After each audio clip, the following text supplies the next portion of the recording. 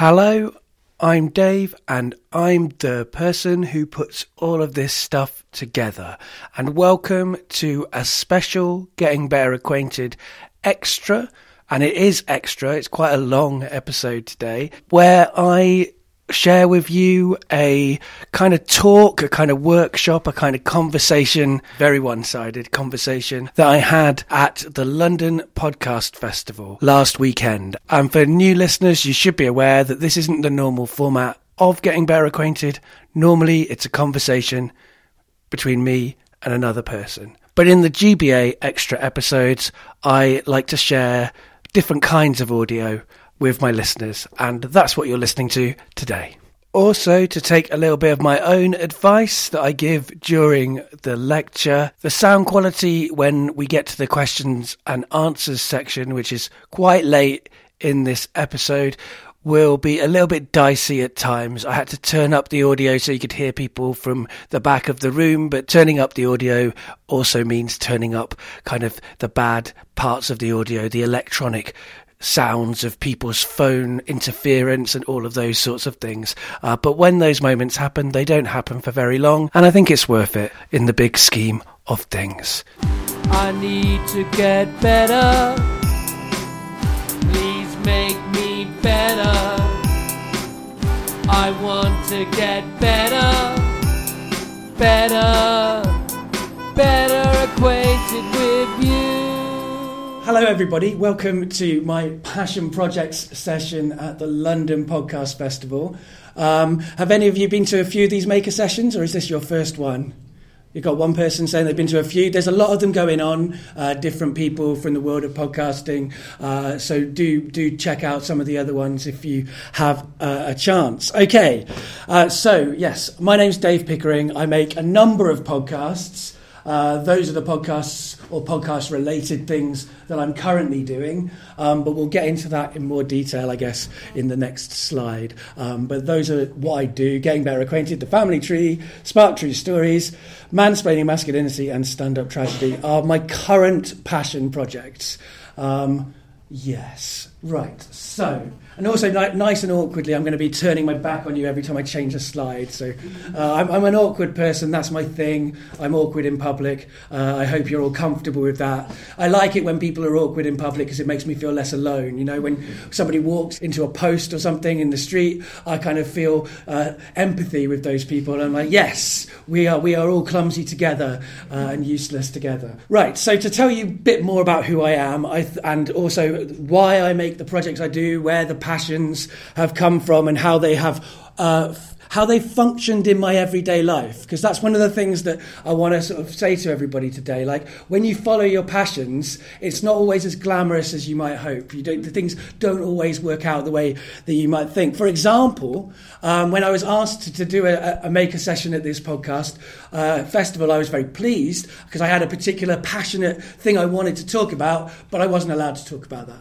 So I'm talking about passion projects, which was something that initially I wasn't very passionate about as a topic to talk to you. But then I thought about it more, and I thought about how I could do it, and I am quite passionate about this talk now, but it took me a little bit of time to get there. And also, while I'm doing this kind of presentation bit, or when we're doing the conversation part later on, I want you all to be thinking in your heads like a running tally of pros and cons, right? Because like people always talk about the pros. People always talk about what you can get from following your passions, but they don't talk about how, if it doesn't work out, how that's going to feel for you and that sort of thing, and how difficult it is to follow your passions. So those are the kinds of things I want people to be thinking about.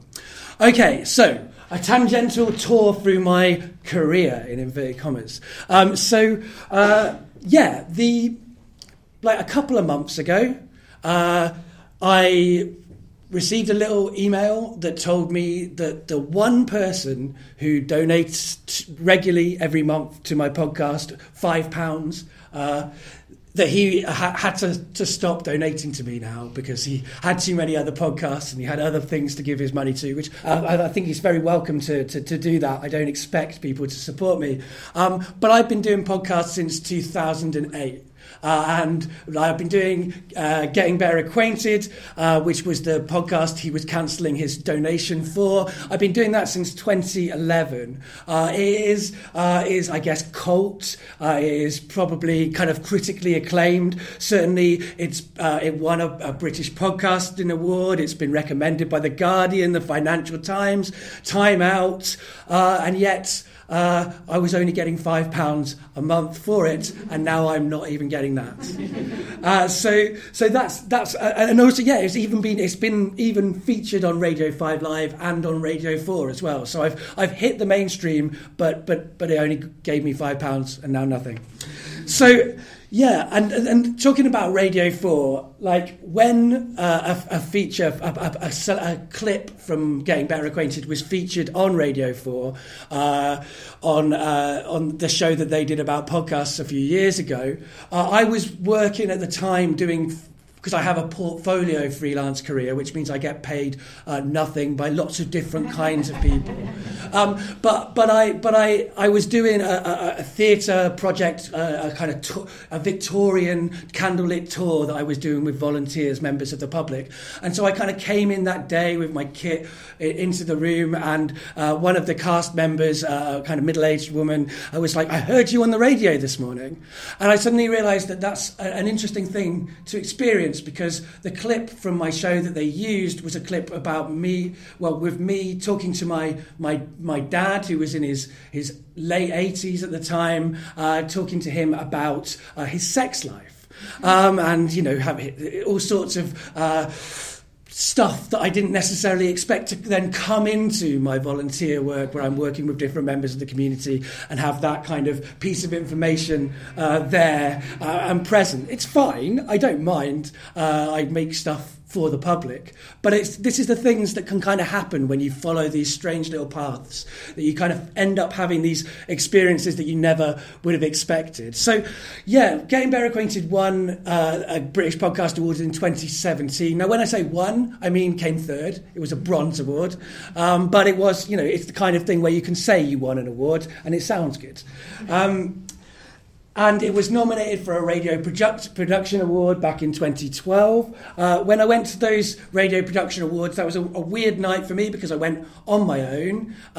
So I was kind of like in this room full of people who, were in the radio industry. They had like existing relationships. Some of them were a bit famous. I mean, it wasn't the Sony Awards, it was the Production Awards. So it wasn't that famous, the level of people there. And I felt like alienated the whole night. I felt like, where am I? Why am I here? How do I even do this? Like, how do I even talk to the people around me? And I kind of felt like at the time it was an unsuccessful experience. But at the Radio Production Awards, I was on the same table as the people from Resonance FM, and they also didn't win. And so we bonded afterwards about how if you're independent and you're doing interesting things, you don't win, and how the BBC, of course, win lots. And that led to me working with Resonance and having my show on Resonance FM, and in fact to future shows that when I work with clients for freelance, I've been able to move some of those clients onto Resonance FM. So that's another thing. When you follow your passions, you might feel like you're failing, but actually sometimes in the moments when you feel like you're failing are when an opportunity comes, which you don't really realise at the time. Like, I literally had a miserable night. I want to learn to go to those things and have a better night, because I'm aware that things might actually work out nicely after the night is over. So the first time I was up for an award was in 2009. That was for a Sony Radio Award. At the time, I didn't really know what podcasts were. I was just making a show for somebody else. A friend of mine said, "Can you write a drama series?" I wrote that drama series for him, and it was nominated for a Sony Radio Award. When we went there, we were up against Answer Me This. That was the first time I'd ever heard of Answer Me This. Of course, everyone in this room has heard of Answer Me This, so I didn't. But again, neither Answer Me This or us won, and so that actually again resulted in bonding and friendships and all of the kind of useful things that come from being friends with Helen Zaltzman. So again, that was another surprise. But the thing about that awards ceremony was, like, it's so expensive to go to awards ceremonies. Like, people don't tell you that. Like, you have to pay money to, like, submit your stuff to the awards in the first place, and then you have to pay, if you are lucky enough to be nominated, you then have to pay to go to the awards. And it was in a fancy place in central London. It was like a very expensive hotel. There was like lots of people drinking champagne because they could afford to, and then there was us not doing that.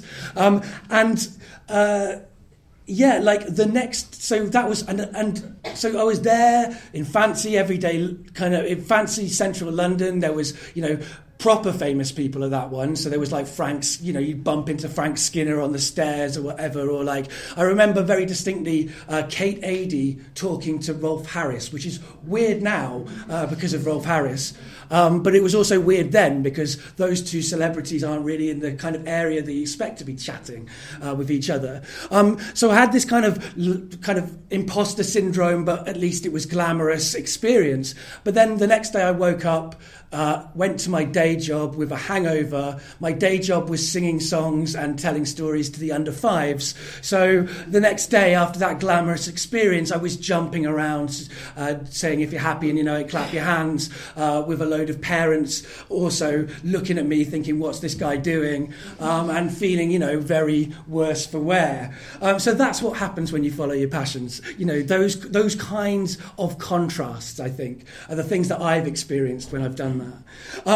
As I said, you know, like that show that I did the first for the Sony Radio Awards was a drama series called Numbers.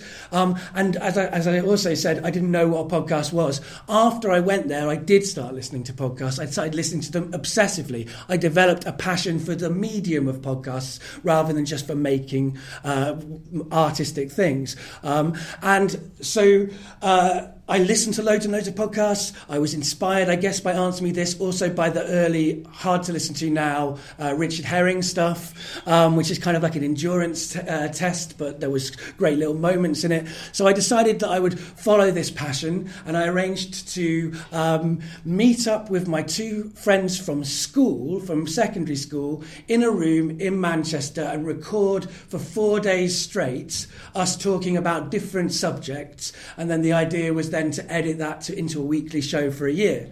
All of that happened, but I'll tell you this, it was a terrible podcast. I'm absolutely glad it's not on the internet anymore. I recently took it fully down, and I'm very pleased that there is no longer my bad opinions from ages and ages ago out there in the world. Also, I discovered some things about myself, like if I'm hanging out with my two school friends, I regress to how I was when I was at school, which is not fun. I was bullied at school, so I kind of have a lot of angst. So that wasn't pleasant to listen to then for a whole year and edit and try and make it interesting for other people, especially because my other two people who were on that show weren't interested in the show. They didn't even care about what a podcast was. They weren't interested in doing any of the editing, but they did have opinions about what should be included in the edit. So it's the worst possible world. So with that was a terrible, terrible podcast. But because I followed that passion and made that terrible podcast and followed it through and lived with the aftermath of that passion, which wasn't passionate. I wasn't passionate when I was editing and slogging through that year of my life where I had to listen to myself being a dick for a long period of time. But that process of doing that made me think about what I would like a podcast to be like. And it was where I also thought, what would I like to be like? Would I like to learn how to listen better to other people? Because I did a lot of talking but not much listening in those 4 days. And what was I like when I was with different people, when I wasn't with my school friends? That's where Getting Better Acquainted, this conversation podcast that I've been doing since 2011, that's where that came from. It came from, how can I be a different person on mic? How can I learn things from people rather than this kind of endurance test that I created that didn't really end up with anything exciting? So I was listening to podcasts more and more, and one of the podcasts I listened to was Mark Maron's podcast, WTF, which has been a big influence on what I do. And on that podcast, the comedian Eddie Eddie Pepitone had a bit that he was doing about the idea of a stand-up tragedy club rather than a stand-up comedy club. And whereas he thought that was a ridiculous, hilarious idea, I thought that was a great idea. I was like, that needs to exist. I want to go to something called stand-up tragedy. I want to see what happens at night where people are standing up and doing sad things, and they don't exist. That night didn't exist. So I had to make it happen. And that's one of the things I would say about passion projects. If you have an idea where you're like, I really want to see that show or hear that show or I want this thing to exist, and it doesn't exist in the world, that's when you're kind of in this bind of like, oh, well, it falls to me to be the one to do that. It's like in a meeting when, you have an idea, then you have to do that idea.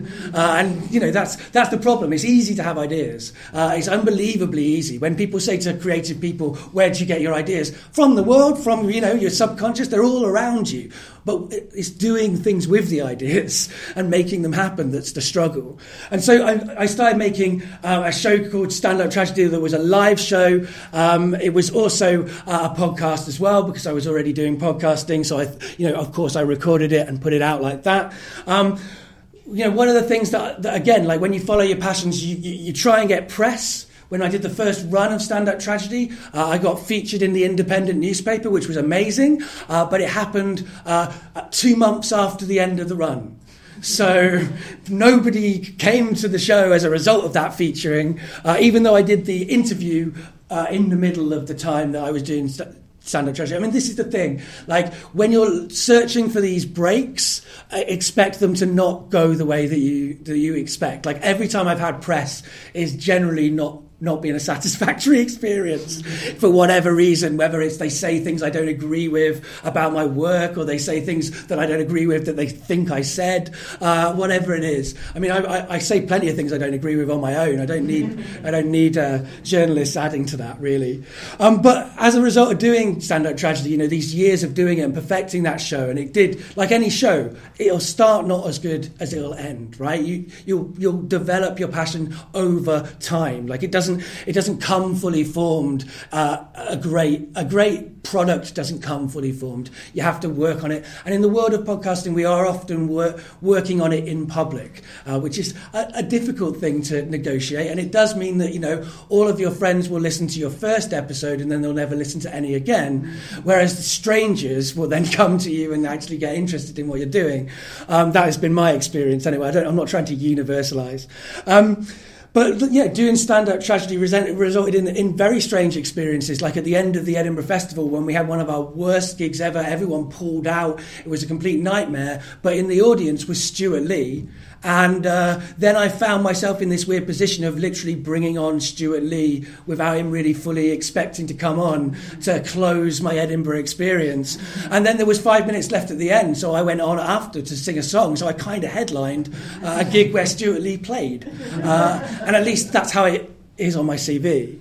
And that's the thing, when you do get these kind of opportunities, you need to make them sound as good as possible. I'm all for being as open and honest about these things as to you guys, but don't treat corporations with that kind of attitude. To massage the things. That's how you get to develop your passions, to get the opportunities, by sort of massaging your CV. I am very pro that, and I would recommend everybody in this room does that as much as possible. And I also, when I was doing Stand Up Tragedy, I learned some sort of things about what happens when you try and do your passions with other people. So when you're trying to do stuff like me, low budget, you end up working with volunteers, friends who are excited by what you're doing. But working with volunteers has strengths and it has weaknesses. You'll have friends, so they'll actually care about you in a way that sometimes when you have colleagues, they don't.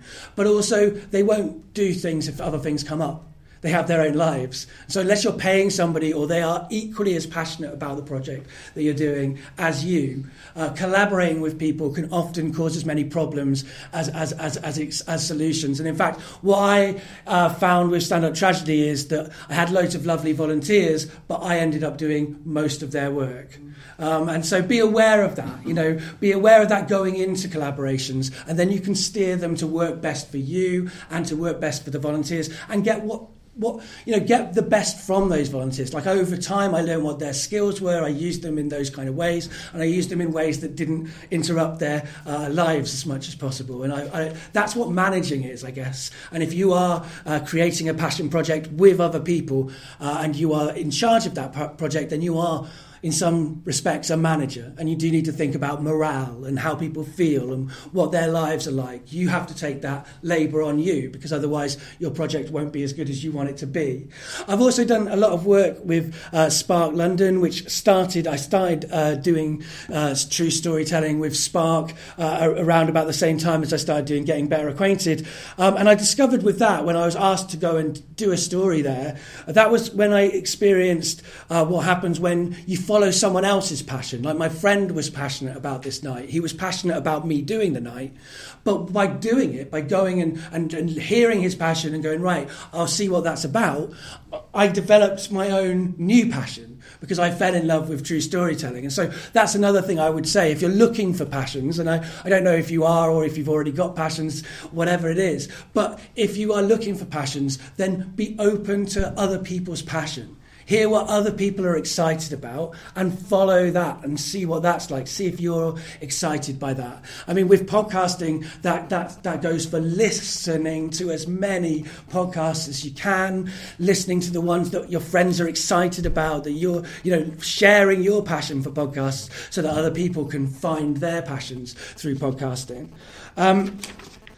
And as a result of doing Spark, I ended up doing a collaboration with the American true storytelling podcast, Risk, which is available online, Risk Live at London. And that was a very strange experience, because then I was talking about things I felt were risky. So I was telling stories that would make me blush. Not now. I've told the story a few times. It makes me blush less. But I will leave it to you to hear the blush anyway, just to spare your own blushes. But doing Risk meant I literally was meeting a podcast hero of mine, Kevin Allison, who makes that show, and I would never have ended up in that situation if I had not said yes to my friend saying, come along to this night and see if you like it. And also, by doing Stand-Up Tragedy and by doing Spark, I have become comfortable being a publicly awkward person, as I was mentioning to you at the beginning. I've found that people respond to who you are, right? Character is as important to true storytelling as plot. Everyone thinks they have to have a good story, but it isn't about having a good story. It's about getting on stage and showing people who you are. And who I am is awkward. It's nervy, it's anxious, sometimes a bit dramatic and sometimes a bit poetic, I guess, as well, but mostly awkward. And what I discovered was, awkward, if that's who I am, go with it. So if you're hosting a show, if you're thinking about how do I find a way of being on stage, don't ask yourself what you should be like. Ask yourself what you are like, and find out what you are, what your strengths are, whether it's, it can be anything. It might be you're very mathematical. It might be you're very, precise, things that I don't really identify with at all. But that might be something that you are. And that if you do that and be that as much as possible on mic, people will respond to that. And the other thing I learned from doing true storytelling as well, which fits in with that, is that if you want to reach universals, right, if you want to say things that appeal to as many people as possible, that connect and resonate with as many people as possible, then the way to do that is to be as specific as possible, to not be universal, to talk about your exact specific idiosyncrasies, the things that make you different, the things that make your life's experience different. And actually then that will become universal. Because I can tell a story and a woman of colour can tell a story at Spark True Storytelling, and we will both find that parts of our stories will resonate with each other even though our lives are completely different. And part of the reason for that is that we all understand what it is to be sad, what it is to be happy, what it is to be scared. And the way that you communicate those things is by being as specific as possible about your experience. And that's how you communicate to... Because I don't really think the universals exist, but you can be as universal as possible by being as specific as possible. So from doing true storytelling and stand-up tragedy and stuff like that and taking them to the Edinburgh Festival, I ended up doing this thing called Mansplaining Masculinity, which is about looking at masculinity and interrogating what patriarchy does to men and what men do to people as a result of patriarchy. We can have a discussion about whether patriarchy exists another time, so keep that till after the session.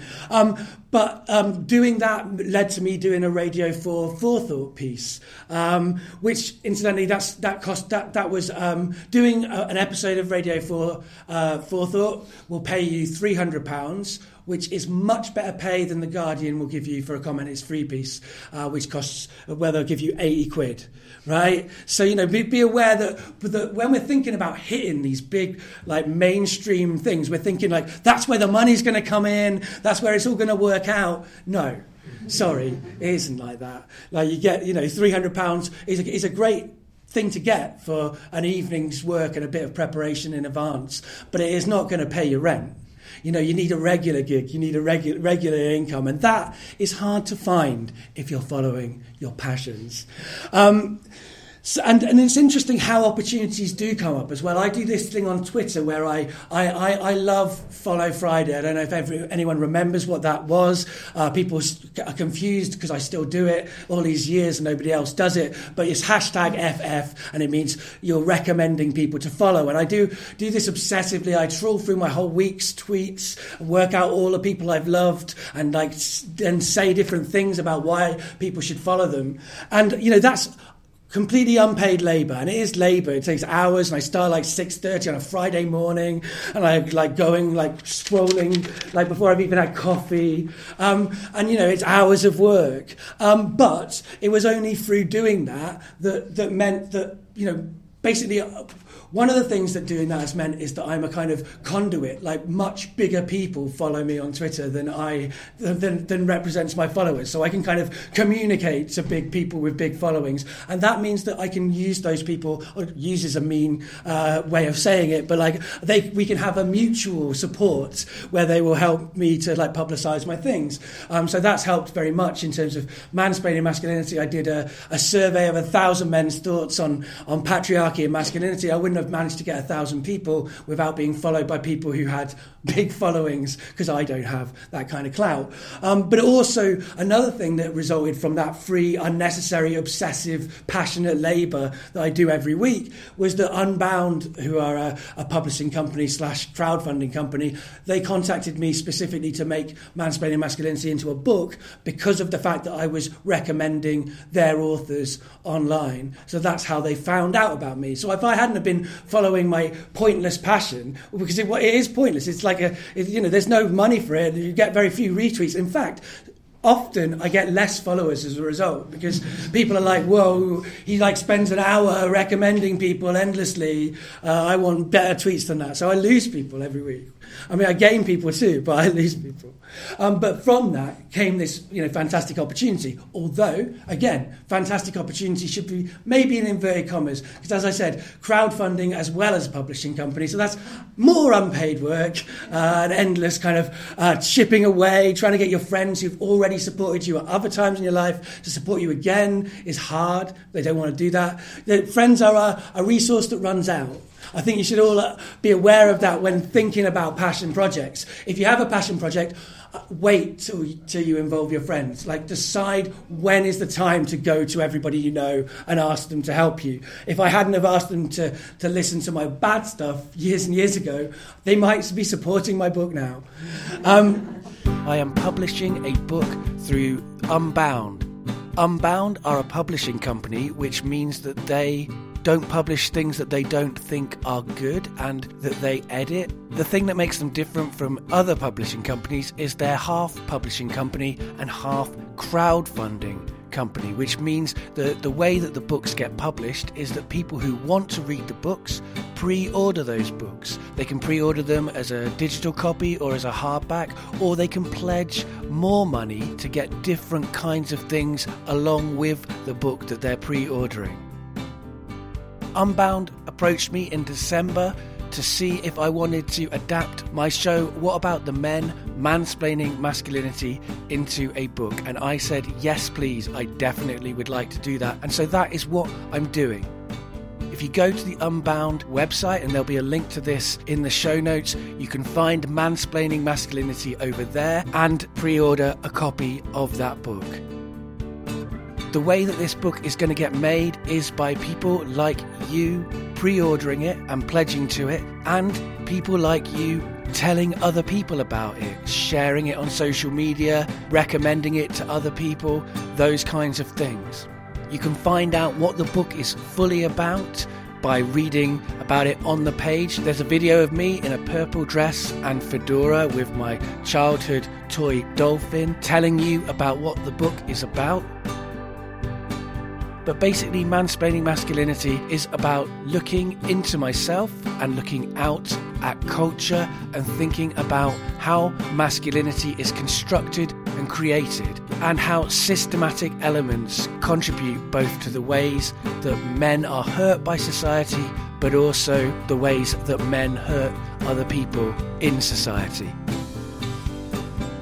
It is not a book that says that men are the problem, but it is a book that will say that we can be part of the solution.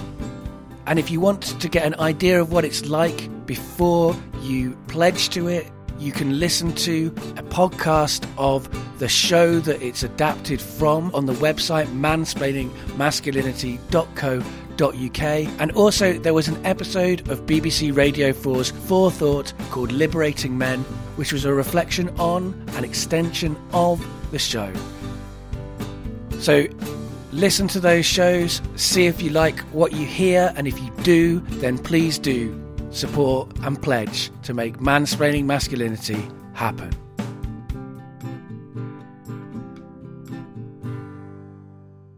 From doing all of that, I found myself to be boxed into a true storytelling kind of authenticity aesthetic. That's what I'm kind of known for. But I hate being put in boxes, and I didn't start off doing that. I started, as I said before, with a drama series. So that's when I created The Family Tree, which is my current most passionate thing that I do. The Family Tree is a magical realist podcast drama about family, identity, belief and belonging. It's hard to sell because to tell you what it's about is to spoil it, right? So it's actually because I'm so passionate about it, I find it hard to spread the word about it because I don't want people to not enjoy the experience of listening to it.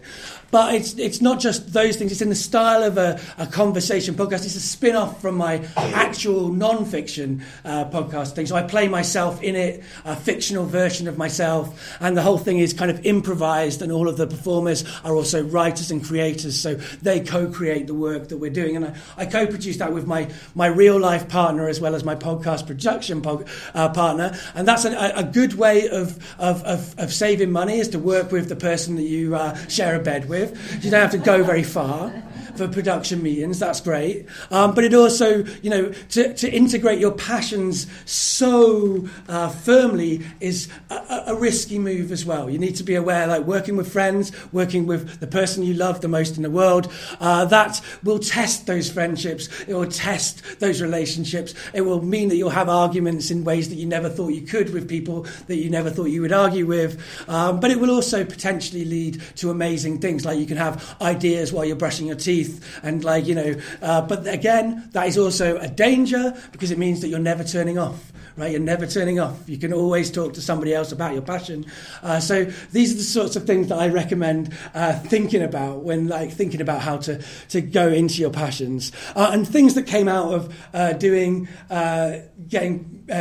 the Family Tree. For a start, the Family Tree couldn't have happened without any of those other passion projects. All the performers I met through Stand-Up Tragedy or through Getting Better Acquainted. So passions lead to other passions. And the things that you do with one project will be the things that will then allow you to create your next projects. And that will allow your next projects to be better, because through Stand-Up Tragedy I knew amazing performers. Before I did Stand-Up Tragedy, I knew some good performers, which is, I don't want to diss anybody that I know, but what I'm saying is that my ability to collaborate with people has kind of leveled up through the process of doing Stand-Up Tragedy, which never paid me any money, lost me money sometimes, and was always ironic to be paying other people to do the work and not paying myself. But at the same time, it did lead to great things down the line.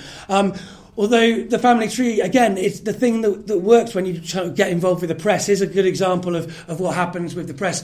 We sort of sent a press release out to CBC, which is the Canadian Broadcasting Corporation, who have a radio show called Podcast Playlist.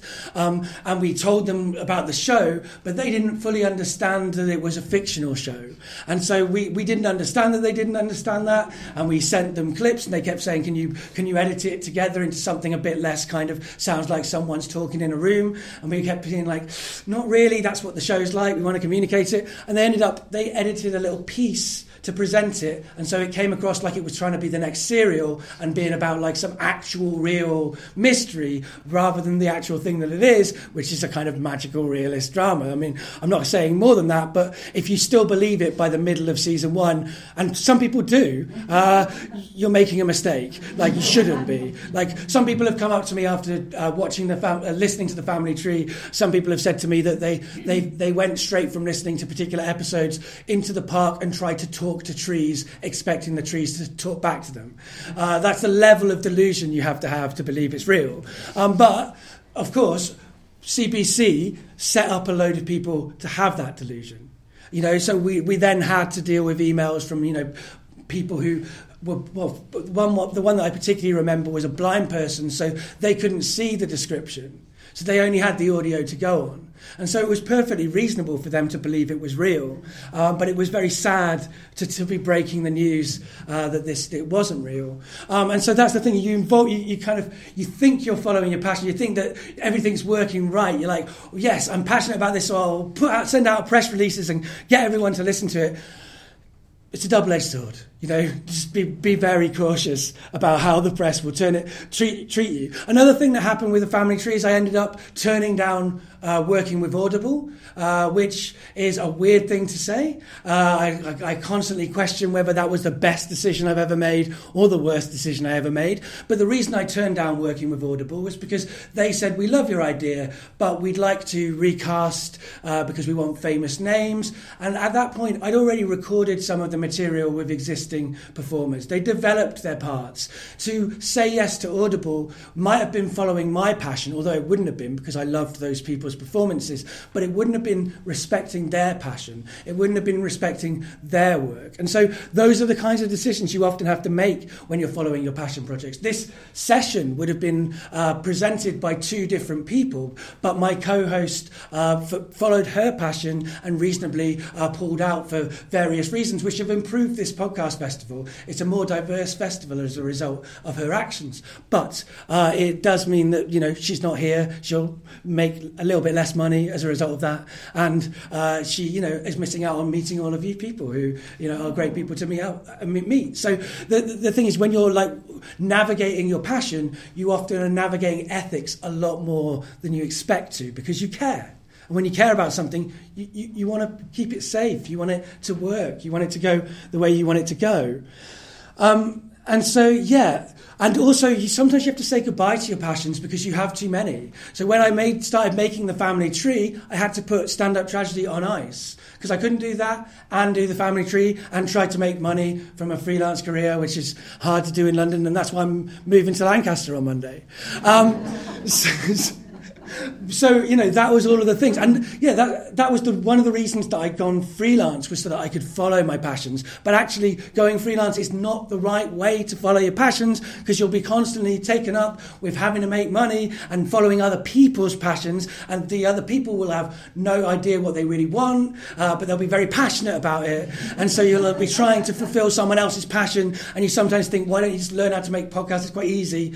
Stop trying to make me do what you want. I can't jump through your hoops. But at the same time, I have to jump through those hoops. It's what pays my bills. So, yeah, that has given me a different relationship with the things I'm passionate about. When I had a day job, yes, I was always exhausted and stressed out because I was trying to fit in work around work. But when I was doing the work, I was doing it.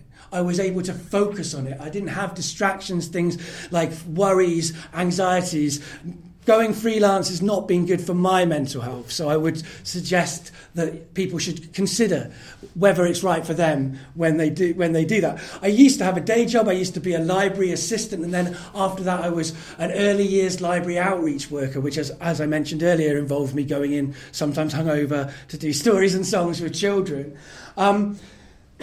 But that job got cut, so that's why I went freelance. That was why I made that decision, and that's why I got to write a Comment is Free piece about my job being cut. But I would say, again, when you get a successful moment, don't think it's a trend, right? So I got a Comment is Free piece. I thought, oh yeah, their door's going to be open now. Anytime I got anything else to say, Comment is Free is going to be interested. No, they only wanted to hear about my traumatic experience of losing my job. They don't want to hear about my opinions about other things. So, so be wary of that. Like, every time you get the breakthrough, don't think of it as a breakthrough. Because if it is a breakthrough, you can look back at it later and go, what a great breakthrough I had. But if you think it's a breakthrough, it can be very disappointing. But doing all that, working with children, my day job, something that I was passionate about, led to me getting a side gig while I was doing my day job, working with the Ministry of Stories. I don't know if people know that organisation. They're a great organisation that works with children in Hackney. They have a monster supply shop that you go through into the Ministry of Stories. It's a magical experience. And so I did some work with them for CBeebies Radio, which was a great experience, wearing soft slippers, running around, trying to get children to speak close enough to the mic and not tread on them was fun. And I got to meet one of the people I was, at the time, very passionate about, Jenny Murray, who is the presenter of Woman's Hour, or was when I was growing up, if people are familiar with her. And that was amazing to say, like, in the meeting at the beginning, let's have Jenny Murray to be the chief of the Ministry of Stories, and then for that to happen. So don't be afraid to say out loud the impossible things that you think won't happen, because I said it at a meeting and it happened. Right, so if you're passionate about something, say it out loud. Tell people what you're passionate about. That's kind of what makes you have to do it, because people hold you accountable, or you hold yourself accountable to other people's perceived expectations of you. It doesn't matter, whatever makes you do it. But, like, tell people about it, put it out in the world, and that's often where you can find collaborators. And, sometimes you'll end up working with Jenny Murray. Although, when I worked with Jenny Murray, I discovered that she does not like split infinitives. It's okay for Star Trek, but it's not okay for my script. So she corrected my grammar. So sometimes your heroes will correct your grammar, and you will have to deal with that. But Jenny Murray since then has done lots of things that has let me down a lot more than correcting my grammar. So there we go. Don't meet your heroes, but do try to work with them. Difficult thing to balance. I don't think it's very possible. Although I can say that Jenny Murray did approve of me using the phrase snow people rather than snowman. So at least I got one brownie point from that.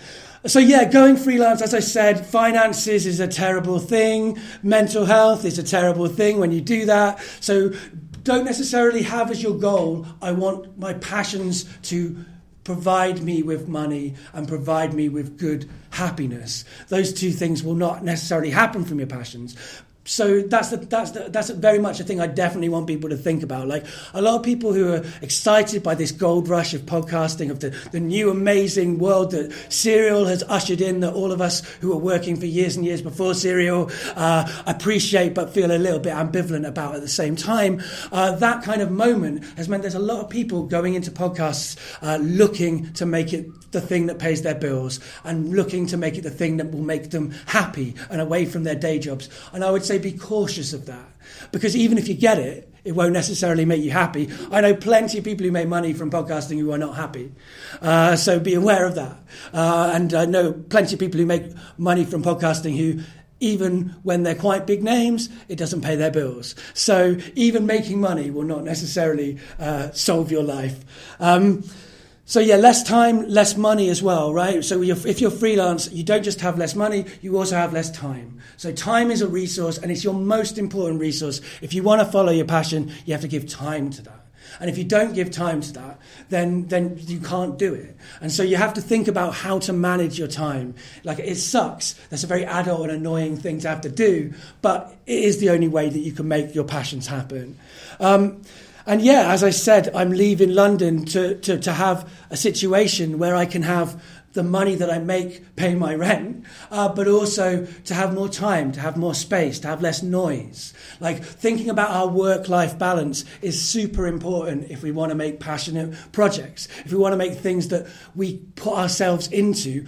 That's energy we're putting in, that's emotions we're putting in, that we need recovery time from that. Particularly if you do things that are really personal like I do, you need to factor in recovery time. You might tell a brilliant story on stage or tell a brilliant story on your podcast, and that might be a great episode and you might love it, but you might then experience, like, if your listeners then share their experiences, and then you're stuck in this emotional place of like their experiences coming at you. I mean, I've heard Carrie Lloyd, who does the Griefcast podcast, talk about getting lots of people sending her emails about the dead people in their lives, and that has made that a constant experience for her, like all the time.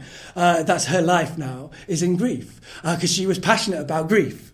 So you have to think about the ramifications of being passionate. For example, I was passionate about tragedy. Again, a very sad thing to get involved with, to have in your life, to live in your life. That's why The Family Tree is not as sad a show as Stand Up Tragedy was, because it's good to change. It's good to, if you have spent some time following one passion, think of a different passion that can give you some of the things that the first passion took away from you.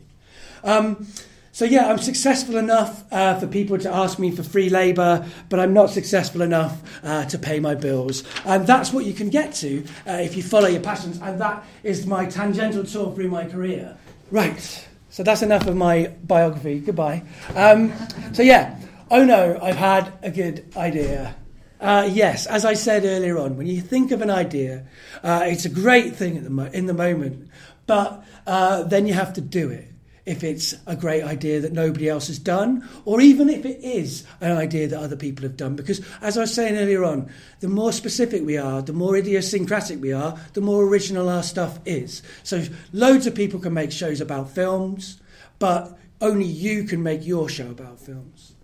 So yeah, when the show that you want to listen to doesn't exist, the only way to hear it is to make it yourself. And I can attest that, although I've been saying a lot of negative things, there is something so satisfying when you do finally make the thing that you wanted to hear that isn't there. When you do finally get to have the podcast experience that you've always wanted, and you made that.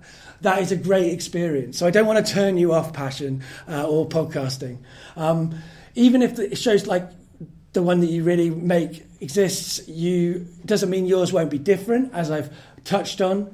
Tell people your idea, as it will help it to become a reality. That's, again, something I've touched on. It's good I've written these slides and then done them in my intro speech. Think big, but be happy with small. I really want to emphasise that. As I said, say you want Jenny Murray. Say you want to do podcasting on the moon. Think big. That's fine. Be open to the potentiality of things becoming big, whether it's your creative idea becoming big or whether it's your audience becoming big. Be open to those ideas, because if you're not open to them, you'll close things down. However, be prepared and comfortable with the idea of it not hitting big. There are lots of kinds of success. Not just the obvious checklist that everyone has coming into podcasting now of get adverts, get support, get a massive millions and millions of people for audiences, and then it's all great. There are other ways to be happy. There are other ways to make amazing podcasts, and podcasts are a niche thing as well as a bigger thing. And if you find a wonderful, supportive audience of your people, and that's 100 people, that is success. Because one of the things I also think people need to think about with podcasting is think about live performance terms, right? If you get 100 people listening to your podcast, you'd never get 100 people easily to a live performance. There's 30 people in this room now, and this feels big, right? This feels like a nice room to do stuff to. I don't feel like, I haven't achieved my audience quota. And that's the way I think people should think about their podcasting. If you do get thousands and thousands of people listening, then you're playing the O2 Arena, and that's great, but also more distant, also more responsibility. Also, if you fuck up at the O2 Arena, everybody knows.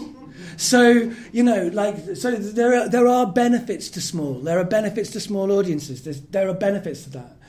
You may be surprised who will say yes when you ask them for favours. Like, not just Jenny Murray, I didn't know her, so that was just, I don't know how that really happened. But many times I've asked people I did sort of know, or like who are famous or who've got kind of profiles or whatever, and they've said yes. With The Family Tree, we don't just do a fiction element to it. We have it plays with fiction and reality, so there are interviews with real people, and all of those real people, like, no one said no to us. Like, we were like, we want to get a rabbi and a priest and an imam to come in and talk about a fictional reality, and we achieved that. Like, that happened. We wanted to talk to the woman who makes How to Be a Girl, the amazing podcast about the experience of bringing up a trans girl, and she said yes, and we got to meet our hero. And unlike Jenny Murray, she was exactly what I'd hoped her to be. So sometimes meet your heroes. Sometimes they will be cool. Don't be afraid to ask for people for stuff. I feel like in the UK particularly, we've been conditioned not to ask as much. It's why crowdfunding is much harder to do in this country. Be aware of that. People are not as prepared to be asked in this country, but that doesn't mean that they won't say yes. Right? So do ask people for things, because all they can, if they say no, what have you lost? Even if you're embarrassed for a day or a week, that's embarrassment. There's no cost to that really, apart from a little bit of kind of feeling a bit icky. But you can sit with your feelings, as my therapist liked to say, and then that'll go away, and you'll still be alive. And all that happened was you asked someone you admired, and they said no. It's not the high. I mean, I would say that with everything, like performance too. Like when people come to true storytelling events that I do, I say, they feel like there's the highest stakes in the world to stand up on that stage and tell their story, but there isn't. Like they'll go away from that, and the people in the room will remember it, and that's all. So there are lower stakes quite often than we think in these things. So yeah, how to make the passion last. Being open to your passions changing and developing. I mean, all of these things kind of work for relationships as well as for podcasting, I think. Being open to your passions changing and developing. Don't go, I've got to always make this show because I started it and I loved it. If you stop loving it, you stop feeling passionate about it, do another thing. And you can, and that often will result in brilliant things. Now, I wouldn't say that that Helen went from Answer Me This to The Illusionist going, I hate Answer Me This. That's not exactly what happened, but she did go, I have passions in another area that I'm not exploring. What can that be? And then that unlocked elements of herself, of her as a creative, as an artist. I don't think she described herself as an artist, but I do. So those unlocked those kinds of things within her. So be aware that you don't have to be locked in, especially like sometimes what happens is someone becomes successful, and successful is again a double-edged sword. And so they think, I have to keep doing this thing that makes me successful. But then they stop loving it, and they stop doing it well, and it becomes a chore for them. And even if it carries on paying the bills, it's no longer a passion project. You've lost the passion at that point. Following other people with passion, like I say, listening to people's podcasts, following kind of the white rabbit of people's passions, like having your ears open for when people are having an excited conversation rather than a bored conversation, like being aware of like where the energy is in rooms that you're in, and that's when things can like hit you, like ideas or like, collaborators. Those can often be the times when you develop that. So be open to follow to other people's passions, and don't laugh at other people's passions as well, right? We don't want our passions to be laughed at. Respect other people's passions, whether you like it or not. Like that, I hate sport, but I do not think that someone with a passion for sport is meaningless and irrelevant. I think they've got a passion, and I love to hear them talking about their passion. One of my favourite podcasts to listen to is The Boy Who Hasn't Lived, which is a great podcast where two people go like are reading Harry Potter a few chapters at a time. One of them has never read it before. One of them is their favourite book, and they're experiencing that together. I hate Harry Potter. I love that show because I love their passion, and their passion is making me appreciate those books more, even though I still don't rate them. learning the skills that you don't have. That's really important. Going into podcasting, like, you'll find that you don't know loads of things. And that's okay, you can learn them, right? So if you're like, that's what I want to do, that is the thing I want to do, but you don't know how to do it, learn how to do it. If you can. And if you can't learn how to do it, then capitalize on that, right? Sometimes limitations are really useful for creative situations, whether they're external limitations or internal ones. So with the family tree, we have made it like have a real life soundscape. You can hear background sounds, all the stuff you're not supposed to do if you're making podcasts. But that makes the scenes more real. It makes them feel like they're more real because there are these things that you wouldn't have behind these people talking in a drama. That would only happen by an independent podcaster making it. So we've made a feature of of a limitation. We don't have the resources to make professionally produced BBC quality radio drama. So what can we do with the limitations and how can we make that into a feature? So go like, what is it that you can't do? And then if it's something that you can make into a feature, then do that, And a lot of people, in podcasting, I would say do that. Like, so again, listening to more podcasts will help you to see how other people do that. Embracing your limitations, as I say, like being being honest about like what you're doing. Like if you say to people, this bad sound quality in this episode, but it's got great content, don't make a big mouthful of it. Don't do it like a speech, because then that will turn people off. But if you casually say at the beginning of your podcast, bad sound quality, I'm aware, but guess what? There's this great stuff. And maybe even take a clip of the great stuff and put it at the beginning so they know it's coming. Then that is honest. And people will go with that. They'll go, I want to hear that cool thing. So I will do the work of listening to the slightly subpar sound quality. And obviously learn, get better, make better sound quality next time. But don't be afraid of like just saying, I couldn't do it right. Like I didn't do it right. People like that. People like to hear other people struggling through life, right? Don't we? I think so. Making flaws into strengths and features, schedule and structure your passion. If you want to make a podcast and you want it to have a regular output, which is the way to get an audience, you have to schedule your life. You have to be solid about it. You have to be like like I said earlier on, every Friday I'm doing Follow Fridays. Every Monday I'm editing my weekly show. On Wednesday, you have to have that schedule. But when you're scheduling it, also think about how will best nourish this passion. So if you give yourself an unrealistic schedule, your passion will fade. You will stop caring about it, and maybe you'll even stop making it. So you could do a daily podcast, but you probably wouldn't do it for long. But if you go, right, well, what I have space for is to make a brilliant, passionate podcast that comes out every month or every 2 months or in a short season, then do that. Like, find out how that fits in your life. And then if that fits in your life, fine. Think, how can I change that to be, maybe I want to go weekly. How can I do that now I've had the experience of doing it on a slightly kind of lower level first?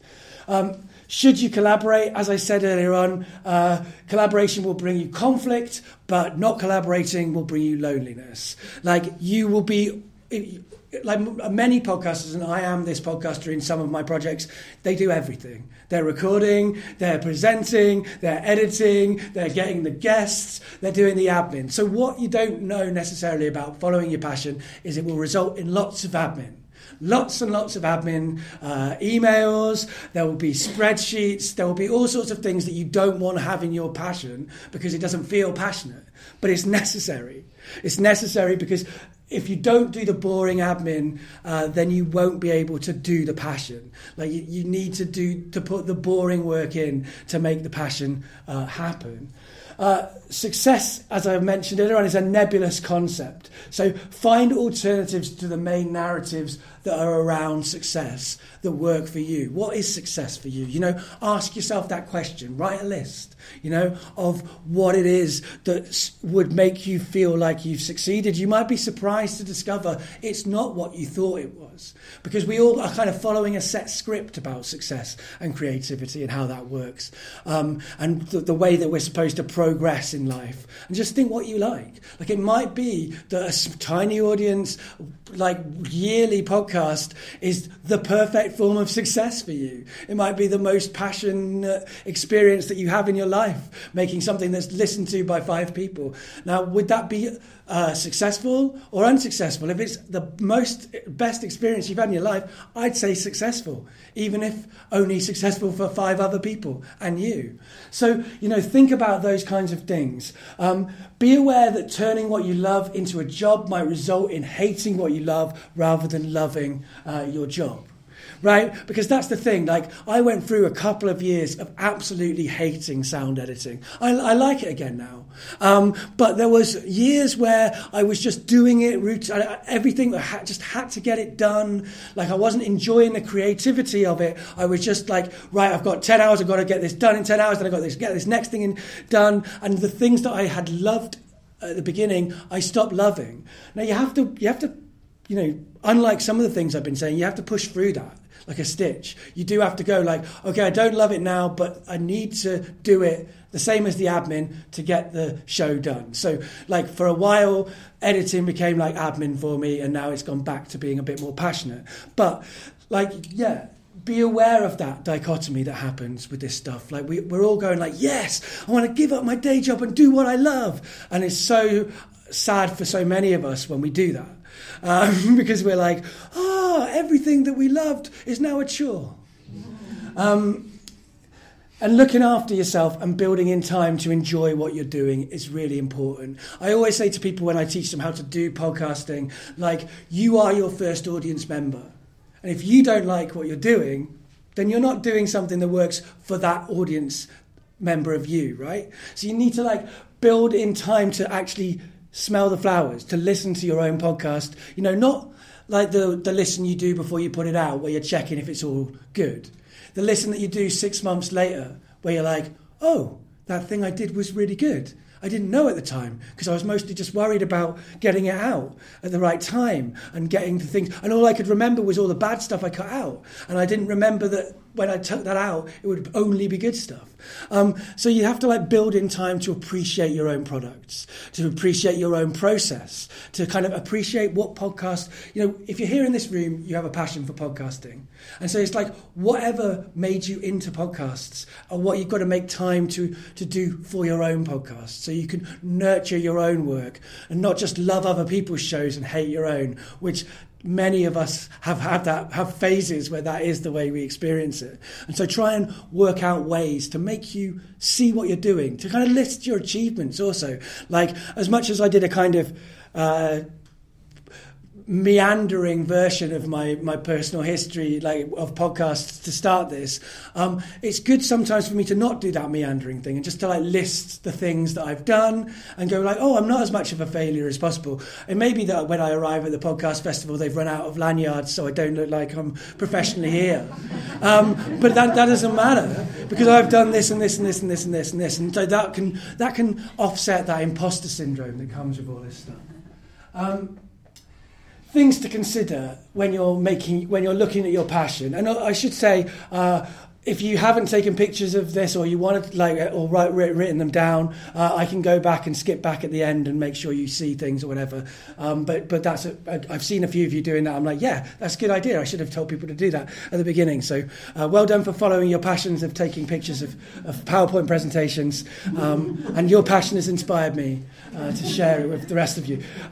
So things to consider when you're following your passion. What do you want to do? I know that sounds ridiculously obvious and simple, but it isn't, right? What do you actually want your piece to be? What do you want it to achieve?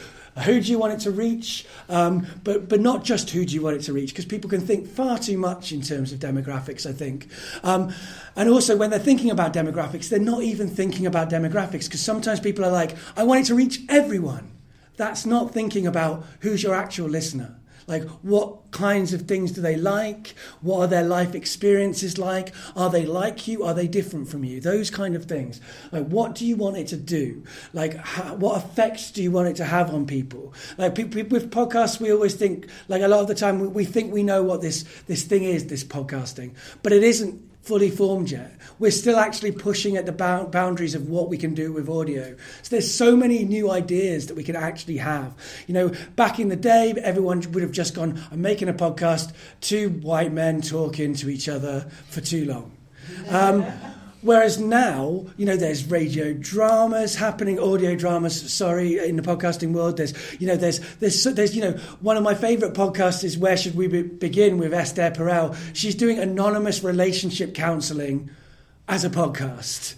Like, what did she want it to do? I guess I'm speaking for her. I don't know, but I imagine from listening to the show, she wanted to help people's relationships and to have a conversation that's wider than just those individuals and to touch the people who are listening and to help them to think of their own relationships.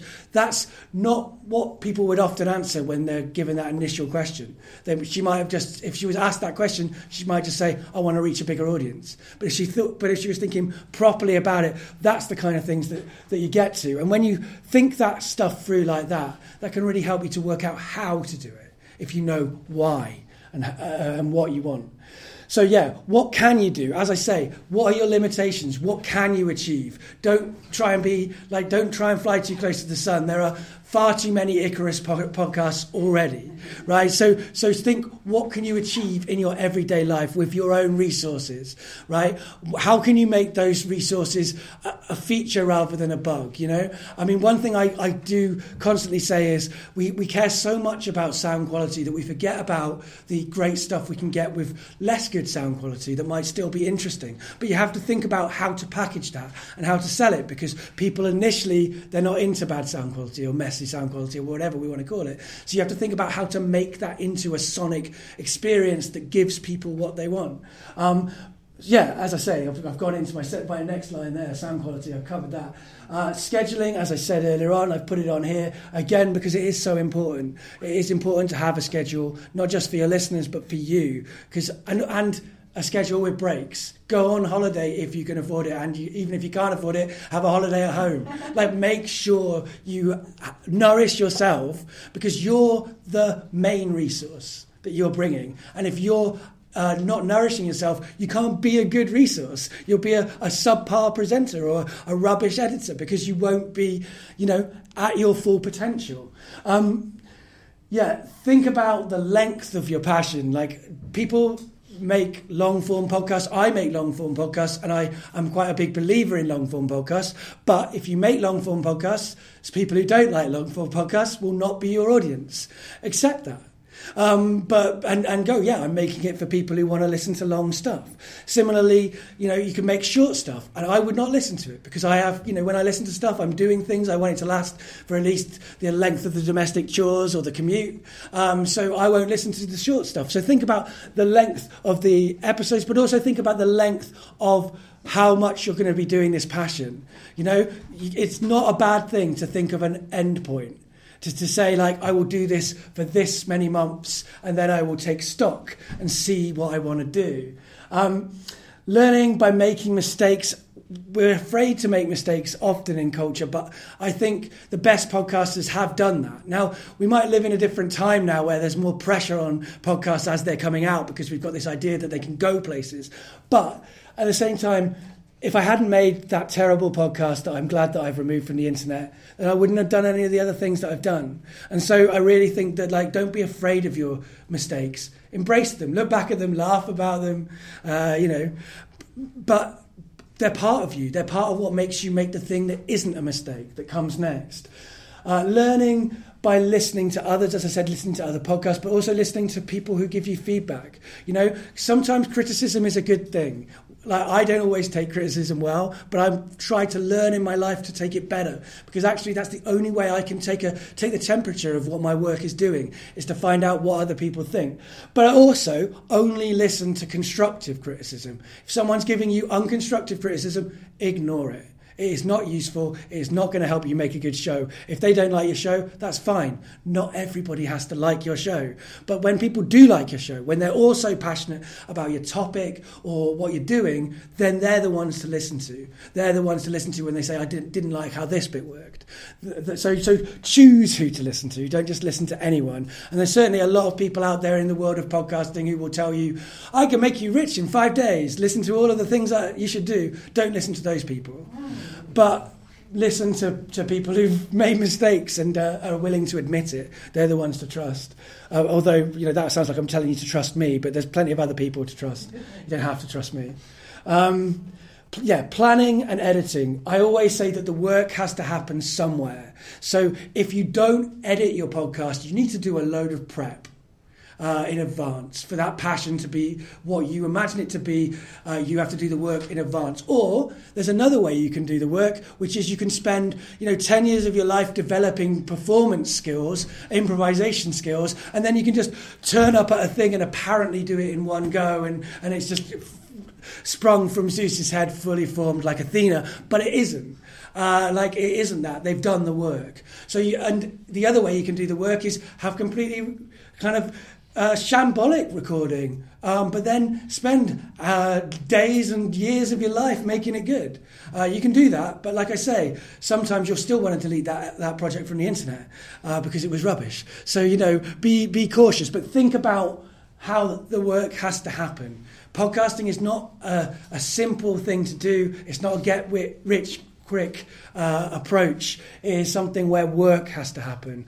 Passion always requires work to make it communicated to other people. If you're passionate about your partner, even, the only way that they will know if you're passionate about them is for you to do the work and communicate that. And as we know, there's loads of ways to communicate that work. You can tell them out loud that you love them. You can show them that you love them in other ways, but the work has to happen. It's the same in relationships, same with art, I think, on podcasts. And the passions can go in both directions. An imagined audience who are listening to you, and as I said, you are also an audience member, but that imagined audience that you're imagining, they're also imagining you. And so that is a complicated thing that you have to be aware of, that once you make yourself the product, you are then going to have things projected on you. If you're a woman, you're going to get loads of misogyny, potentially, if you hit the big time. I mean, that's another way that hitting success can be disappointing. If you are, a person of colour, you're going to experience loads of racism. But there's also other things that people imagining you will do. They'll think they know you.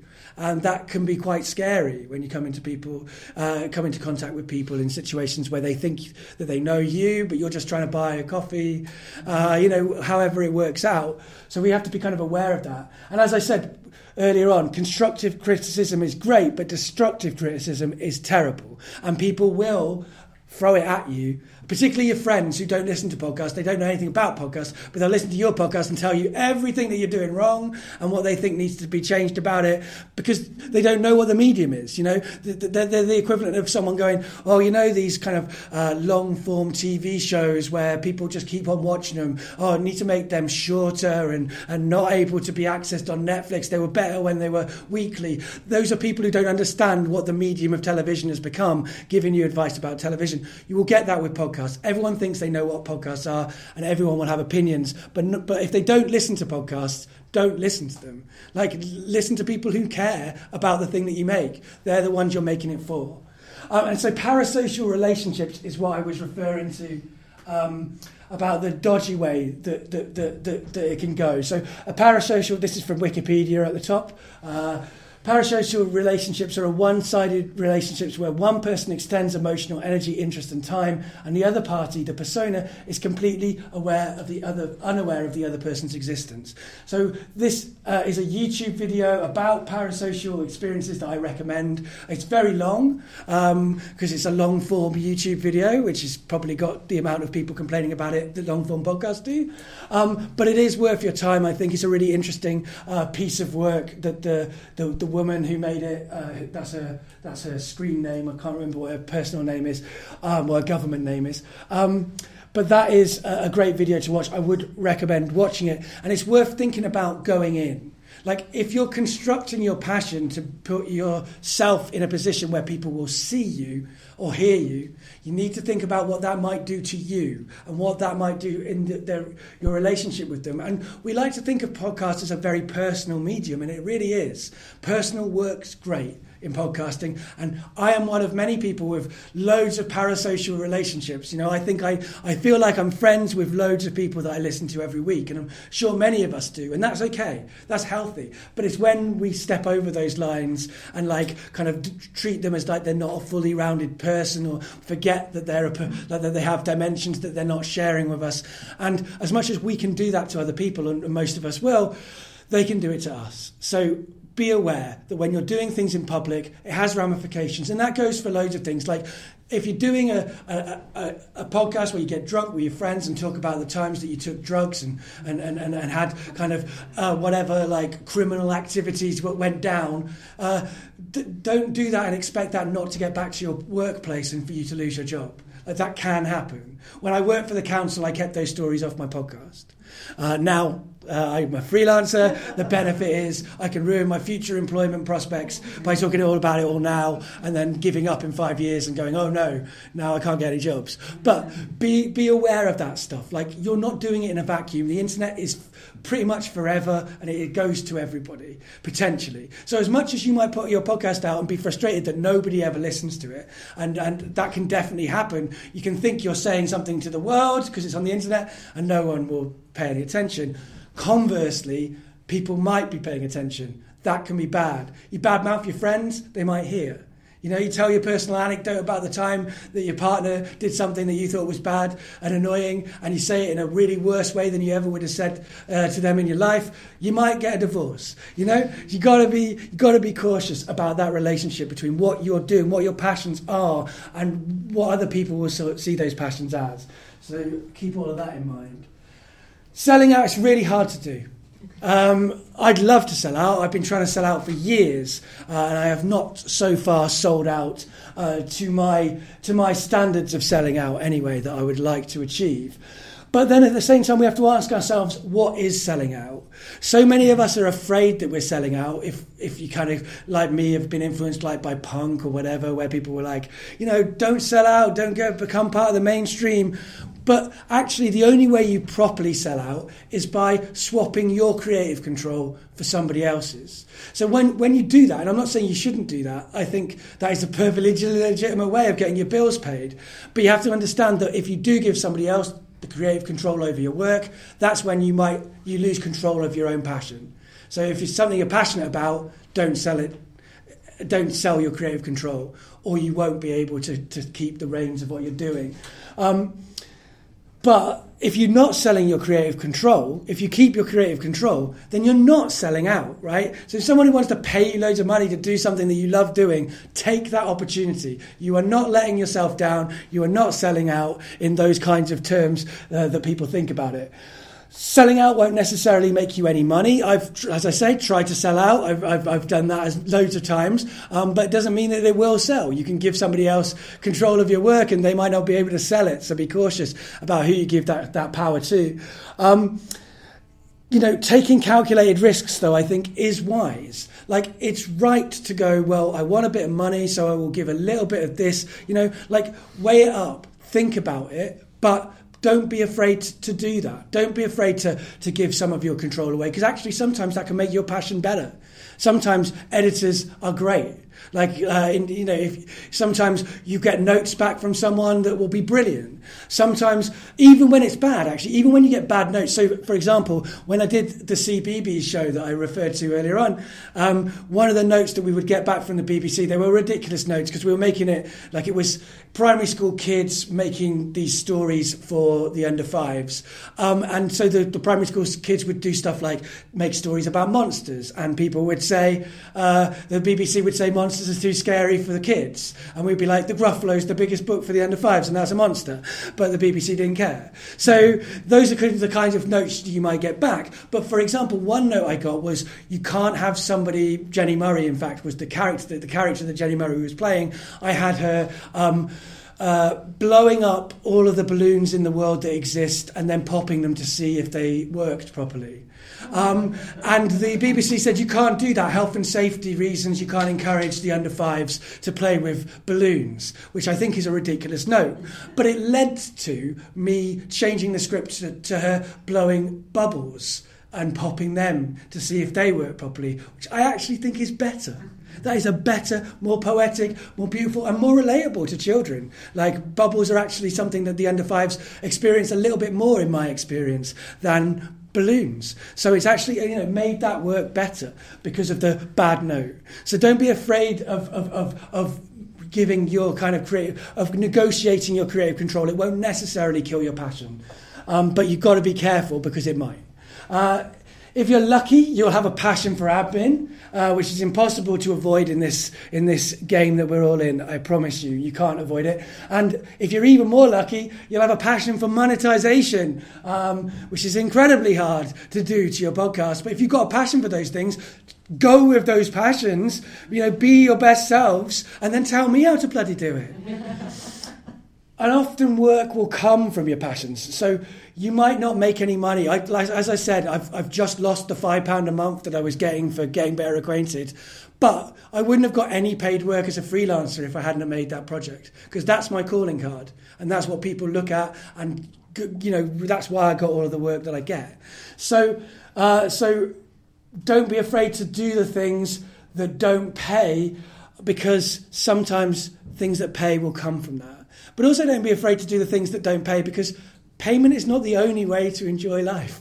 There are other things we can get. Like, not you can be paid by other things than money, is what I'm saying. So be open to that, but also be cautious of people who want you to work for free. I understand that everything I'm saying is very contradictory. That's what passion is. It's a contradictory thing that we follow at our peril, but also to our great enrichment. So there's the quote from one of the few kind of straight white guys that are worth listening to, in my view. This is a quote from Kurt Vonnegut, who says, "Go into the arts. I'm not kidding. The arts are not a way to make a living. They are a very human way of making life more bearable. Practicing an art, no matter how well or badly, is a way to make your soul grow, for heaven's sake. Sing in the shower, dance to the radio, tell stories, write a poem to a friend, even a lousy poem. Do it as well as you possibly can. You'll get an enormous reward because you will have created something."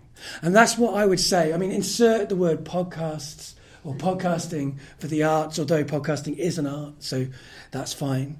But that's the thing. That's what I mean when there are other ways to be paid from what you do. There is nothing better than getting the edit right.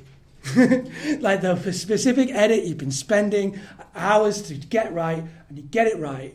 Like, that is worth more to me sometimes than any of the money that I ever been paid, which is not a substantial amount of money, so that's obviously not necessarily the right amount to kind of compare it to. But I have got so much pleasure and positive experiences, and not just experiences, but friends. I have made so many friends since 2008. It's weird to say that in 2008. Since then, I have made so many friends. I have had so many conversations that I never would have had, and not all of them have been on microphone. Like, some of them have been off mic. I do sometimes live off mic, even if mostly not. That is kind of... Let's see what that's... Wow, we have amazingly 10 minutes for to open up the discussion to questions, I think, because it's supposed to be an hour and a half, and I've gone on for...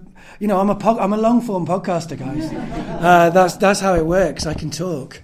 Does anybody have any questions or thoughts or expressions of any kind? Yeah. I'm interested in figuring out whether sometimes losing your own passion is okay if you've helped kindle it in someone kind of down the chain. I'll give you an example. At university, I had a passion about going to foreign service, but I ended up becoming a DJ. That then took me to club DJing, where I was very successful. But I was too embarrassed to dance in my own clubs because people would say, "Well, you're a shit dancer." And also they'd say, "Look who he's talking to, we'll tell his wife."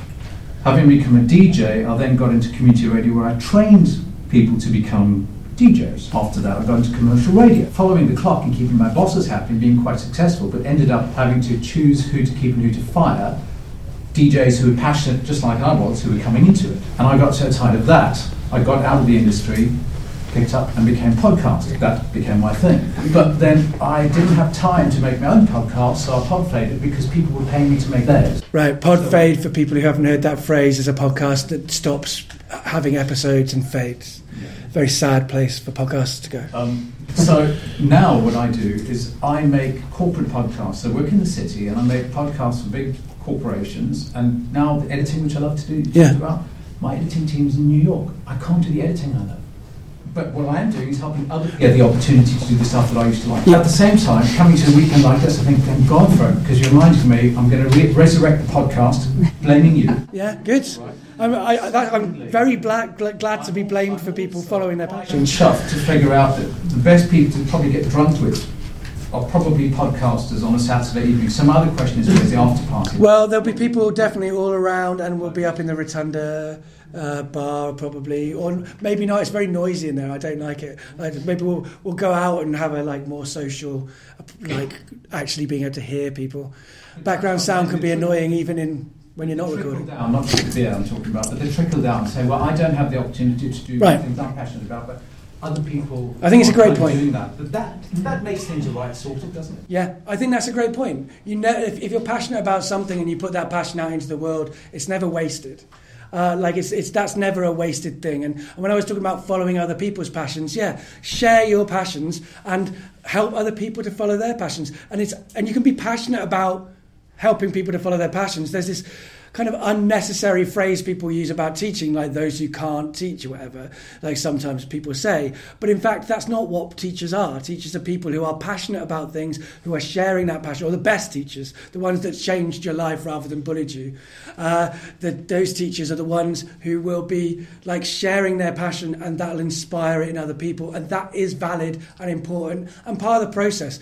Passion's just a thing we're sharing around, between each of us. I hope that the stuff I say today, goes to you, but then you take that and do whatever amazing things with that, and you share that with other people, and it all just gets spread around. So that's a lovely way to think about it. Yeah. Did anybody else have anything that they wanted to say? Yeah. This is the tiniest thing. The jacket that you were wearing in the first, is it the same one you're wearing? The one where I'm doing that. I think I got this from a charity shop when I just went freelance 4 years ago, so yeah. No, the other thing I really wanted to say is that when you talk about being both authentic and specific, that seemed to me that's where it is. Yeah, that's definitely where it is. And if I'd have been allowed to title my own talk, then maybe I would have focused more on other things like that. Because there are so many things that I think podcasters can learn from the process of true storytelling. It doesn't matter what kind of show you're doing, actually. And there are true storytelling nights out there. Spark is still in London. There are other nights as well. So if you're doing things in front of a mic and you want to follow that passion, get in front of a mic on stage and see how that goes, because it's low stakes, even though it feels high.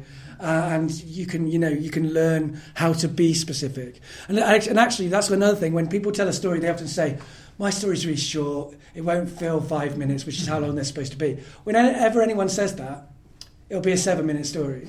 Because when they get up, they'll be like, I've got to explain that and that and that. I've got to explain all the specifics. And that's where the story grows, and that's where the story comes from. And, they're very similar to me, who started this talk thinking, it'll be half an hour and then we'll have an hour of questions, only to discover that they've gone longer than they expected to. So, is anybody else? What did you want to call your talk? I wanted to do a talk on the possibilities of podcasting. I wanted to talk about what podcasts could be, rather than some of the things that they're becoming. I like all possibilities. I want all possibilities to be open, and I feel like we're closing down certain doors as norms form. as industry forms, as businesses form, that closes doors as well as opens them. And I want us to think about the doors we're closing and wonder about whether we should open some of them. So that's what I would have done. But thanks for that question. It's great to be able to give that thesis without officially doing it. That's good. I feel quite naughty for that. What are the doors that you think have closed, and which are the ones you would like to open? Okay, so I think for a start, I think sound quality is becoming a door that is being closed. So because we're aspiring to radio crisp sound quality, we are losing the benefits of having DIY stuff made by people in weird locations, which is kind of what I do. So of course I have a self-interest in not liking that door being closed. Why did my £5 stop coming? Because that door got closed, maybe. Yeah, that's one of the main things. And also, I think we learn how to listen or to view art, right? We don't come to it fully formed. So when podcasting was earlier in its development, we had an opportunity to relearn how to listen. We had an opportunity to train our ears to not expect Radio 4 style sound quality. And then we could have learned to listen to different things. But as Serial has been so successful and the big things are all high quality sound, then it means that people coming new come in with expectations, and rather than open ears and minds to learn how things sound. But I generally think weird stuff, experimental stuff, messy stuff, DIY stuff, those are the kinds of things we're losing, even as brilliant things happen. I mean, I'm glad that there's more variations and more. I'm so glad that there are more people who are not like me who are making podcasts. It's so great to see women and people of colour and queer communities and all of the people who podcasting should have been for, because it was DIY and anyone can do it, but it wasn't because of, I don't know, white supremacy and patriarchy. But anyway, whatever the things are, it's great to see those doors being opened. But I also think as those doors are being opened, even those communities are opening them with this expectation of having a certain kind of sound quality or a certain kind of shape to their episodes, because that will sell and that will get them audiences. And that means that we're still not hearing from the least heard voices, because the least heard voices are people with less resources, with less good sound quality equipment, with so there's a financial element to all of this, that people without resources, whether it be time, whether it be money, they can't make podcasts if the audiences don't want to hear the kind of podcast that they would be able to make. So I don't want us to close those doors, because I want to hear as many kinds of podcasts as possible. So that's why I'm sad that some doors may get closed, yeah. Speaking of DIY, and you make this thing, and you're a beginner, you just want to put it out there. Can you just put it on SoundCloud and links that you can do? You can. I mean, DIY, you can literally make a podcast on your iPhone, or your other phones are available. But you can make it on a phone, and you can upload it directly to one of the free. I mean, SoundCloud isn't free to use. It's £8 a month or €8 a month. Libsyn I would recommend over SoundCloud, because SoundCloud is in perpetual danger of losing all of its money and going kaput. So steer clear of SoundCloud unless they're sponsoring this event, in which case pro. But yeah, there are free sites out there, so you can, with no resources, you can make a podcast, you can put it out, you can learn, you can find an audience. Libsyn, Libsyn. Yeah, so there aren't barriers, but there are becoming them as we become normalised norms and stuff. Yes. This is more of one for you, hypothetically. If somebody was to give you £2 million tomorrow, but said you can never be involved with podcasting again, would you take it? Oh wow, that's an interesting question. I mean, it's complicated because I have a portfolio career. So if I took £2 million to not make another podcast, I could still make loads of different theatre shows with that £2 million, or write some books or whatever with that £2 million. So it's not necessarily so I wouldn't take £2 million off someone who said you can never make any art again, you can never create again. I would not take that deal. If it was specifically one of the mediums I work in, maybe it's a bit more of a complicated question. And certainly, you can do, ethically, I could do a lot with, like, I could do, you know, even not for myself, with £2 million, I could do stuff that would be useful for maybe more useful for the world than my podcasts.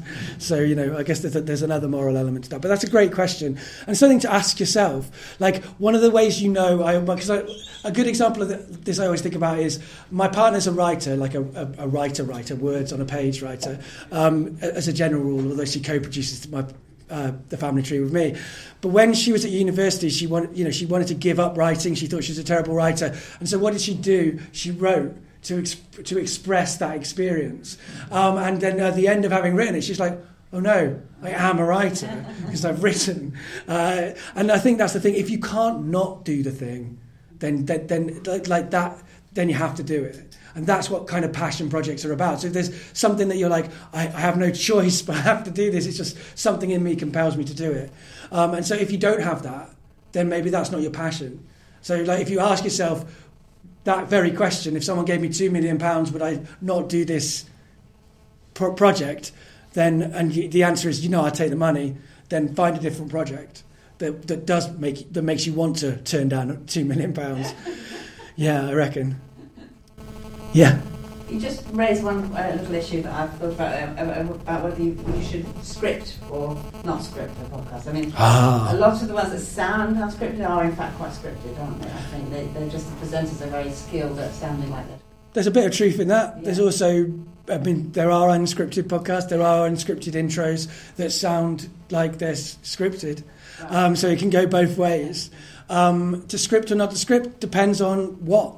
Like, what is right for that project? Right. What is right for that passion? And also, what is right for you?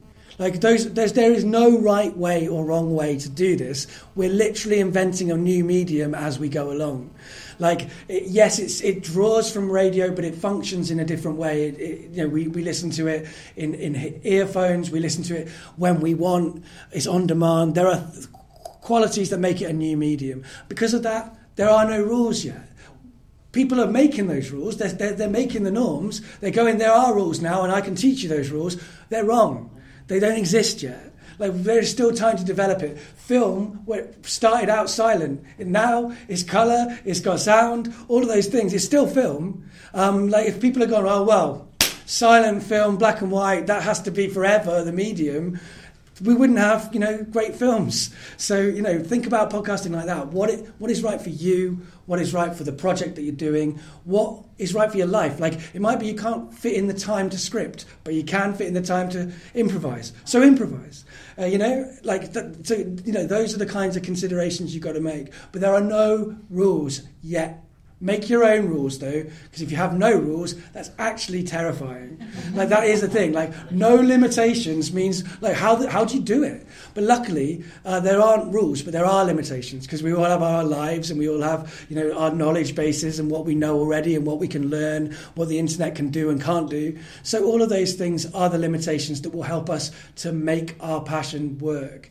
But definitely don't think in, like, well, that's how I should do it because that person does it. Don't think that way. Learn from what they do. They might have a great way of doing it that might be your way. So do pay attention, but don't think I have to do it scripted or not scripted. You might not even have narrations. You might not have it, scripted or not scripted might not even be relevant to what you make with your podcast. It might be completely musical or whatever. There are lots of boundaries we are not pushing at the moment in podcasting, so don't be afraid to push them.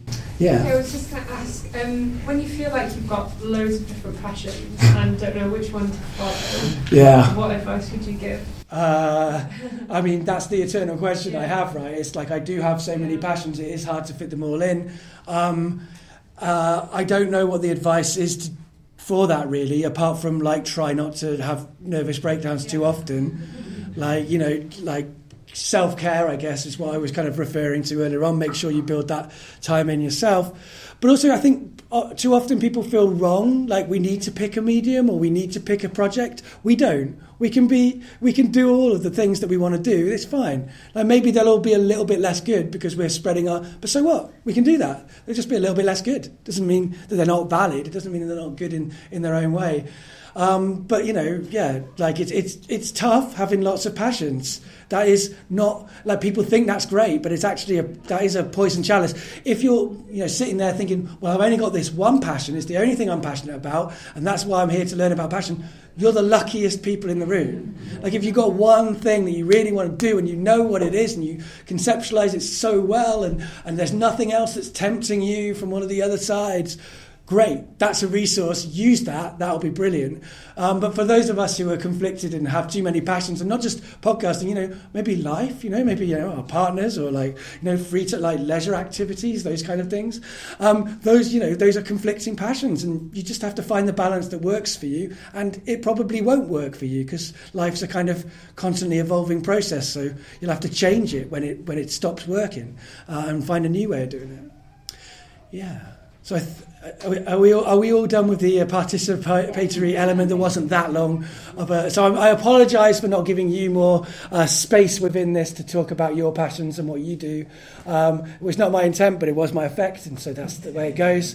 Thank you all for coming. I hope you had a great time.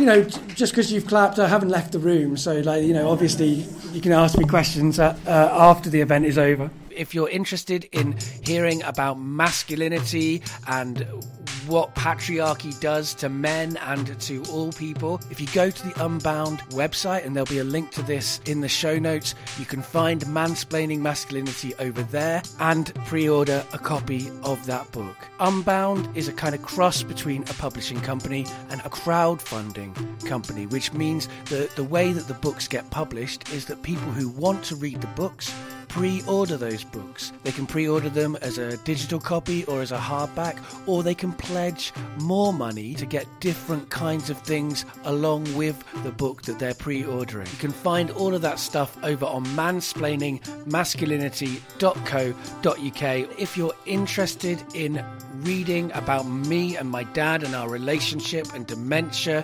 and memory and time and history and politics and love and friendship, check out my essay series, Down to a Sunless Sea, Memories of My Dad. As well as making Getting Better Acquainted, I also co-produce and, I guess, star in the magical realist audio drama podcast, The Family Tree. In order to keep making it and to make Season 2 as good as we want it to be, we need your help. So if you can afford to, then please do consider signing up to our Patreon appeal. You can find Getting Better Acquainted on Twitter at GBA Podcast. You can find it on Facebook at Getting Better Acquainted, and you can find it anywhere that podcasts go to hang out with each other on the internet. And if you want to email me personally, that's gbapodcast@gmail.com, or I'm GooseFat101 on Twitter. And remember, there are lots of ways to get better acquainted.